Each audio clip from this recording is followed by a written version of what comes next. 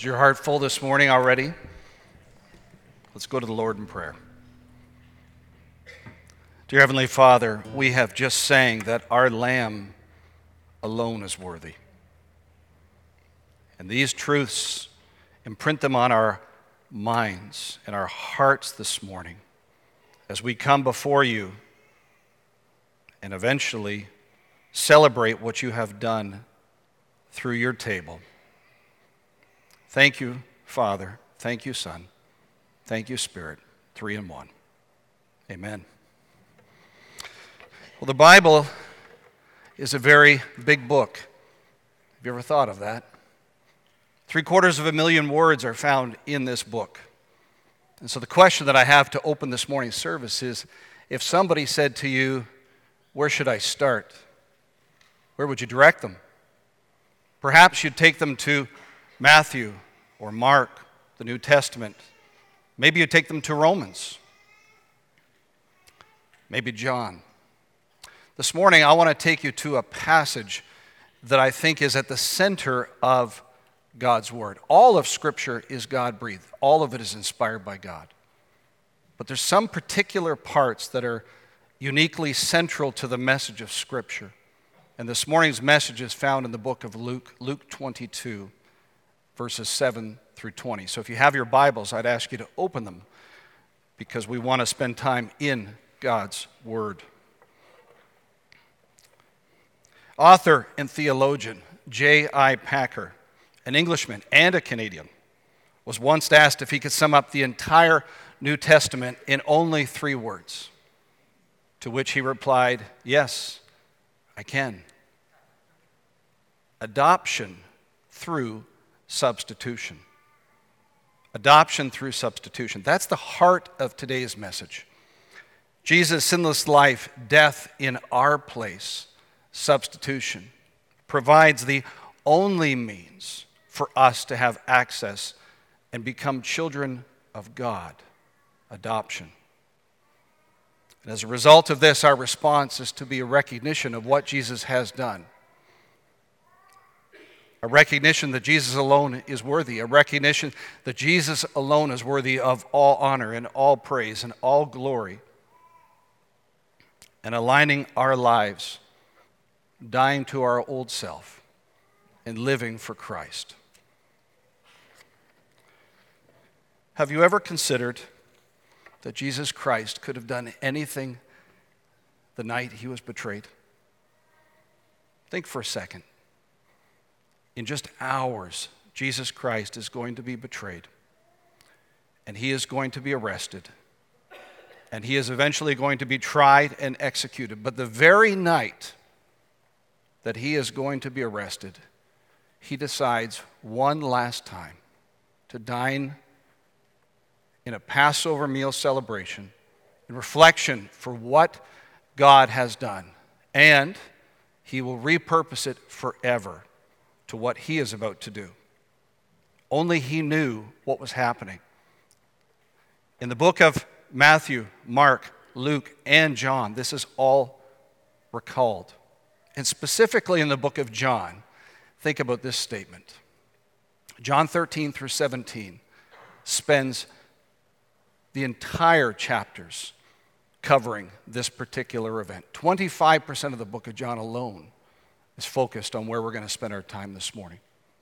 So this is significant. This is important.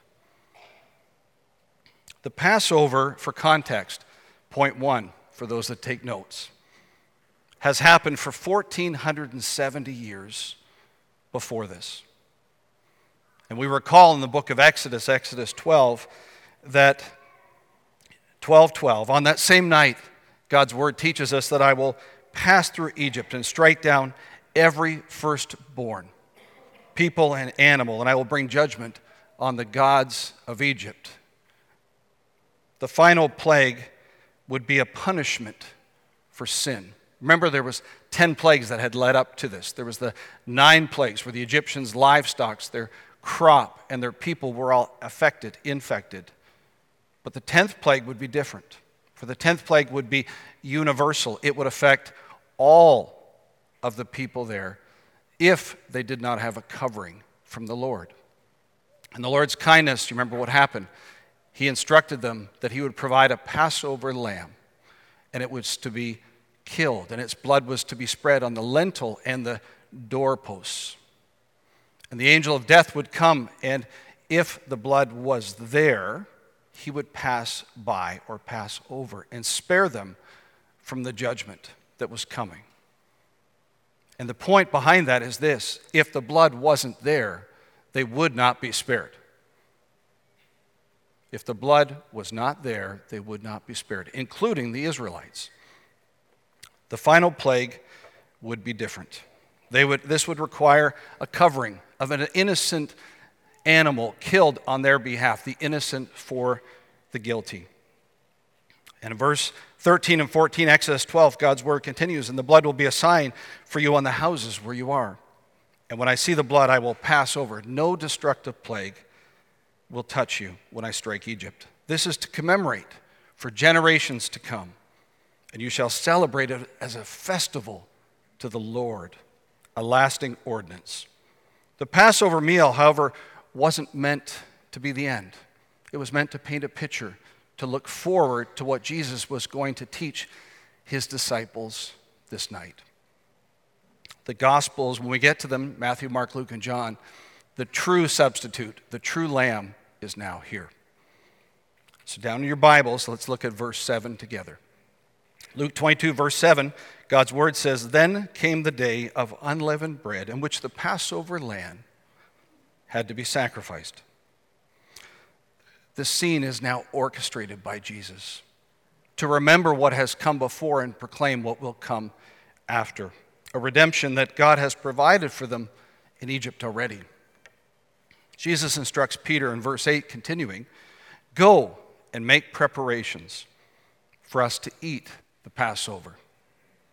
Preparing the Passover meal involved a number of key elements. You had to have a place, you had to have the lamb, you had to sacrifice the lamb in the temple, and you had to roast it, and there was a whole bunch of things that had to happen before this would happen. But have you ever considered this one point? Where in the world are they going to do all of this? This is Jerusalem. The population of Jerusalem, it is estimated at this time, was 400,000 to 500,000 people. And this particular weekend, the population would exponentially swell to 4 to 5 times.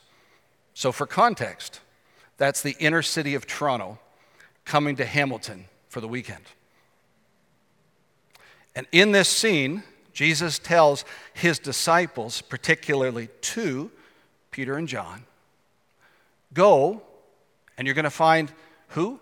A man. Look to your Bibles. A man. Look for him, and he's going to direct you to a house. So Jesus' instruction is fairly vague, would you not say? Imagine the instruction of go find a man with 2.5 million people in a city. So for context here, men, it doesn't just say a man. He talks about a man that will be carrying water. So why is that important? Men typically did not carry water jars at this time. It was much more common of a task for a woman to do. So that would be unique. Additionally, the text confirms that the man was going to be looking for them. So this is the scene in which the Passover is going to occur. Verse 11 continues. The teacher asks, "Where is the guest room?" So this man is going to take them back to a house, and the owner of the house is going to say to them, here's the guest room, right? Eat with my disciples. He's ready. He's waiting for them. The man is going to be waiting. He has been preparing for them to arrive, and he will show you the room. It's large. It's furnished. It's prepared, and it's ready for them. So imagine 5 times the city population swelling. And out of that chaotic, Jesus calms them down and says, go do this. The man is there, the man is waiting, he takes them to the owner, and they find it exactly as Jesus has described to there. Verse 13. They left and they found things just as Jesus had told them. So they prepared the Passover. Here's the point. Jesus is in total control of all things at all times. The room was large, the room was furnished, the room was vacant, and the room was ready. They were expecting him. They were expecting his disciples. But what would follow that night, his disciples would never have been expecting. Think about that. 1,470 years and counting. Possibly 3 of these that have occurred with Jesus and his disciples. And this particular night, the rest of history would be changed. And that's why we're here this morning. Something has happened. Something is happening. Something will happen that's going to change the course of history forever. We have the lens to look back now through the whole of Scripture. But this is the first time or the last time that Passover will ever be celebrated like this. Jesus is going to become their Passover lamb and our Passover lamb for the rest of history. Praise God. Point 3, provision. So now we see the scene is exactly just as Jesus has told them. And in verse 14, when the hour came, Jesus and his apostles reclined at the table. Exodus 12, verse 11, just before where I took you before, says this. Do you remember when the first Passover, they were to eat in haste? They were to have their cloaks tucked into their belts, sandals on their feet, and be ready. But now, Jesus is reclining with them at the table. In the book of John, we learn that he has actually just washed his disciples' feet prior to this. And now Jesus is reclining at the table. 4 points. Number 1, something is different. Jesus is no longer rushing. This meal is about a 5-hour meal, and he's reclining with them at the table. Connected to this, reclining at a table is a sign of freedom, one of the commentaries says, versus slavery. In addition to this, we see that Jesus is instructing. He's instructing them of what's coming in the future. He's telling them little bits and pieces of this transition that's going to happen. And Jesus is loving them, sacrificially loving them. Jesus here is becoming our Passover lamb. Praise God. And so what we see here is a time where Jesus is with his people. God's word teaches us as it continues in verse 15 that he earnestly desires this meal with his disciples. If you take notes, please highlight this point. This isn't something that was thrust on Jesus. Have you ever thought of this for a second? Jesus was involved when mankind was created, correct? And from that moment, from Adam and Eve to the point where they sinned, he has now been waiting for this night patiently. 4,000 years, it's estimated, had happened between then and now, and Jesus has patiently waited for this night, not begrudgingly wanting to come, not begrudgingly wanting to do the will of the Father, but earnestly desiring to follow the will of God. Jesus is reclining with his disciples. This is his farewell speech. Let me read to you something that I wrote down here that I think captures this well. Jesus was born to die so that he was sitting down at this Passover meal. And it meant within hours he was going to be suffering in excruciating pain. He was going to be beaten. He would be scourged. And he was going to, in the end up in shame and humiliation. Absolute pain on the cross of Christ in a matter of hours. The next day would be there, and he looks at his disciples reclining, and he says, I have earnestly desired to have this meal. But verse 15 continues, and adds two little words, with you. Jesus looks at his disciples. Now, consider this fact. At the table at this time is his betrayer. And Jesus looks into the eyes of his disciples, all of them, and says that he's earnestly desiring to have this meal with you. Friends, he's earnestly desiring to have this meal with you today.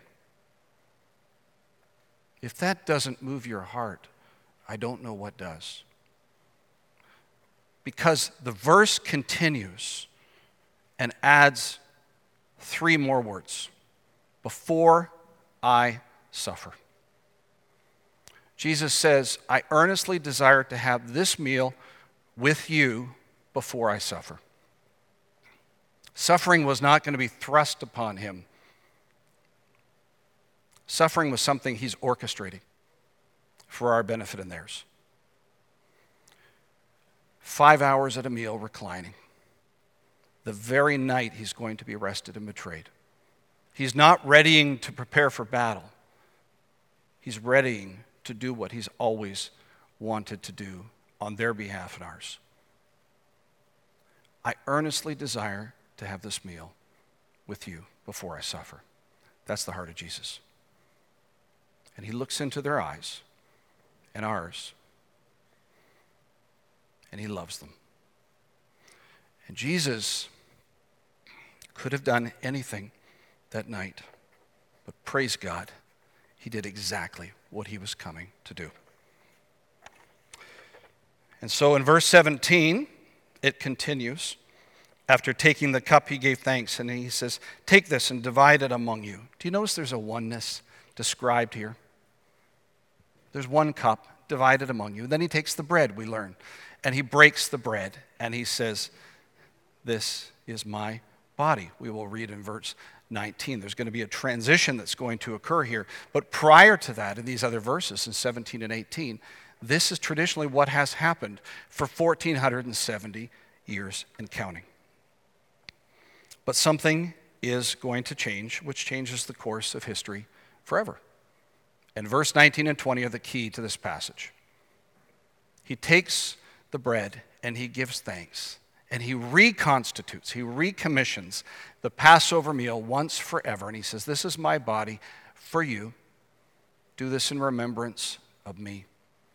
And then in verse 20, in the same way we see after supper, he takes the cup and he says, this is now my blood, which has been poured out for you, the new covenant. Do this in remembrance of me as well. In a sense, it's saying, is it not? And Jesus is now recasting the final Passover to be the first Lord's table this very night. His disciples were likely completely clueless to what was going on. They wanted to keep him. Now, what would we do the night that we're going to be betrayed and arrested? We're probably not going to be reclining for 5 hours in a prolonged meal. We're probably going to be readying. How many swords do we have? What do we have here? Jesus does none of these things.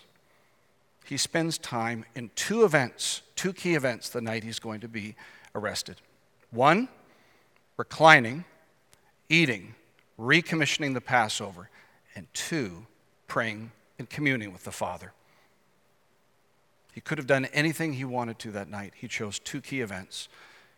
And the book of John 13 through 17, this farewell discourse by Jesus constitutes, again, 1/4 of the book of John. In fact, more real estate is given to this event than even the cross. That does not mean it's more important, but it means it's very significant. Because Jesus is telling us, if you picture the Bible is like a train going and all of a sudden it's slowing down into the station. Jesus is getting ready for the cross. And we go into super slow motion here in Luke 22 and in John 13. What does this cause us to do? What does it cause your heart this morning to be compelled to do? One word, I would say, captures it. Praise. Praiseworthy. Jesus is worthy of all praise, all honor, all glory. In the book of Revelation, we read in chapter 5, verses 11 through 14. Let me read them to you. Then I looked and I heard the voice of many angels, numbering thousands upon thousands and 10,000s upon 10,000. And they encircled the throne of the living creatures and the elders in a loud voice, saying, "Worthy is the Lamb who was slain to receive power, honor, wealth, and wisdom, and honor and glory and praise." Then I heard every creature in heaven and on earth and under the earth and in the sea and all that is in them saying, "To him who sits on the throne and to the Lamb be praise, honor, and glory and power forever and ever." The four living creatures said, "Amen," and all the elders fell down and worshiped.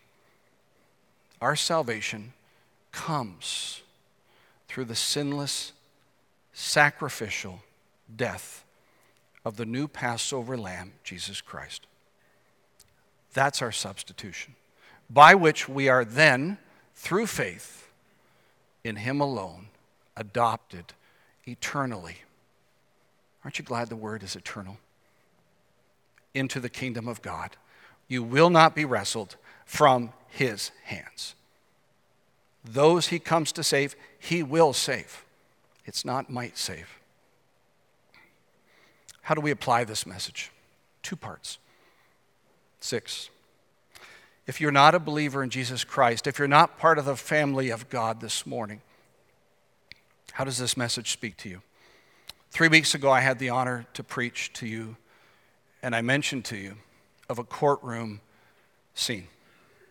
A scene where I watched brokenhearted, where friends were hurting, brothers and sisters were hurting. The person in that room that had committed a crime against them and their family was about to be sentenced. The judge ruled and came down rightly with an accusation against the person and condemned them to X number of years in federal penitentiary, albeit too short, in my opinion. And on one side, my heart was absolutely breaking for them. And on the other, I watched this man's eyes looking at his family in terror, for he knew that within seconds he'd be handcuffed and taken out of that room, which is exactly what happened. There was nothing he could say. There was nothing he could do. All of the arguments that had happened before were done, both sides. It was now a sentencing. Friends, that's not the scene that we see here in the Bible. For there's no argument that we can present before a holy and just God. There is nothing. We are speechless before a holy and just God. The only defense we have is the covering of the blood of the Passover lamb in our place. And with that, we need to say nothing, for he has already said everything on our behalf, and we are taken from condemned to righteousness. He has taken our sins in his body on the cross, and we are imputed righteousness. And so my plea to you is, don't just hear these words, but apply these words. If you don't know the believer, or if you're not a believer in Jesus Christ, nothing would make me happier, and any of the leadership, any of our elders, than coming and talking to us after. Our hearts will stay as long as you want. That is the most important thing that we could ever do. Whether it's today, this week, anytime, please come and talk to us. We want you to be covered by the blood of Jesus. Exodus 12 continues and says this: it wasn't enough for it to be applied, or only to be, for the lamb to be sacrificed. It had to be applied. And today, the application of this message is this: believe by faith, turn from self, and you will be saved. That's God's word. It promises that. If you knock at his door in humble faith, you'll find there's plenty of room for you in his house. And when God sees the blood of Jesus, he will pass over you and welcome you into his kingdom. Praise God. That's where we've all been That's why this morning, as we approach this table, we're going to have a time of reflection to praise God, to confess our sins before God, and prepare our hearts to receive what he has done on our behalf undeservingly. Secondly, Christians, as we get ready to partake in the table, let me encourage you with these thoughts. The final Passover meal leads to the institution of the Lord's Supper forever. But there's one thing that I didn't discuss, and it was intentional. There's 2 verses in here that I've left out. Jesus patiently is waiting to come again. He doesn't want anybody to perish. And so our marching orders are to take his word here and around the world to every tribe and to every nation. And Jesus is patiently waiting. We learn through 2 of the verses here in 7 to 20 until that day comes. And all of those that he calls will come. And so what are we to do as God's people? Number 1, we're to remember his blood and body broken for you and me undeservingly. We are to repent before a holy and just God. We're to acknowledge that Jesus has paid the ultimate price for our sins. And we are to turn from our old self. We're to die from our old sinful self and live for Christ.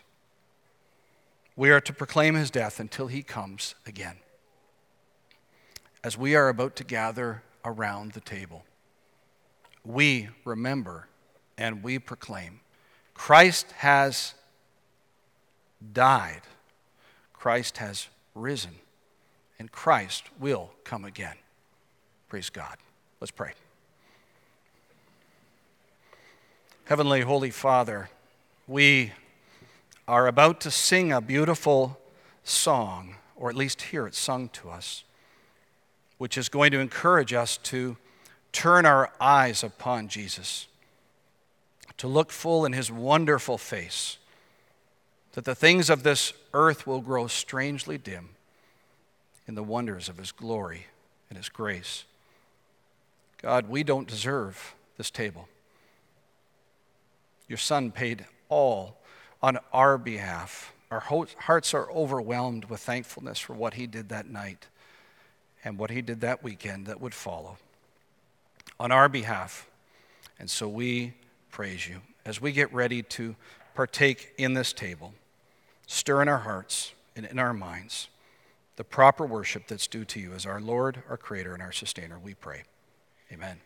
And now, having been refreshed at this table with the Lord Jesus himself and with each other, go forth now into the world in peace. Be of good courage. Hold fast to what is good. Don't repay evil for evil. Support the weak. Minister to the needy. Seek the lost. Love and serve the Lord, rejoicing in the power of the Holy Spirit. And may God Almighty, the Father, the Son, and the Holy Spirit be upon you and continue to use you for his glory in this coming week. Through Christ our Lord. Amen.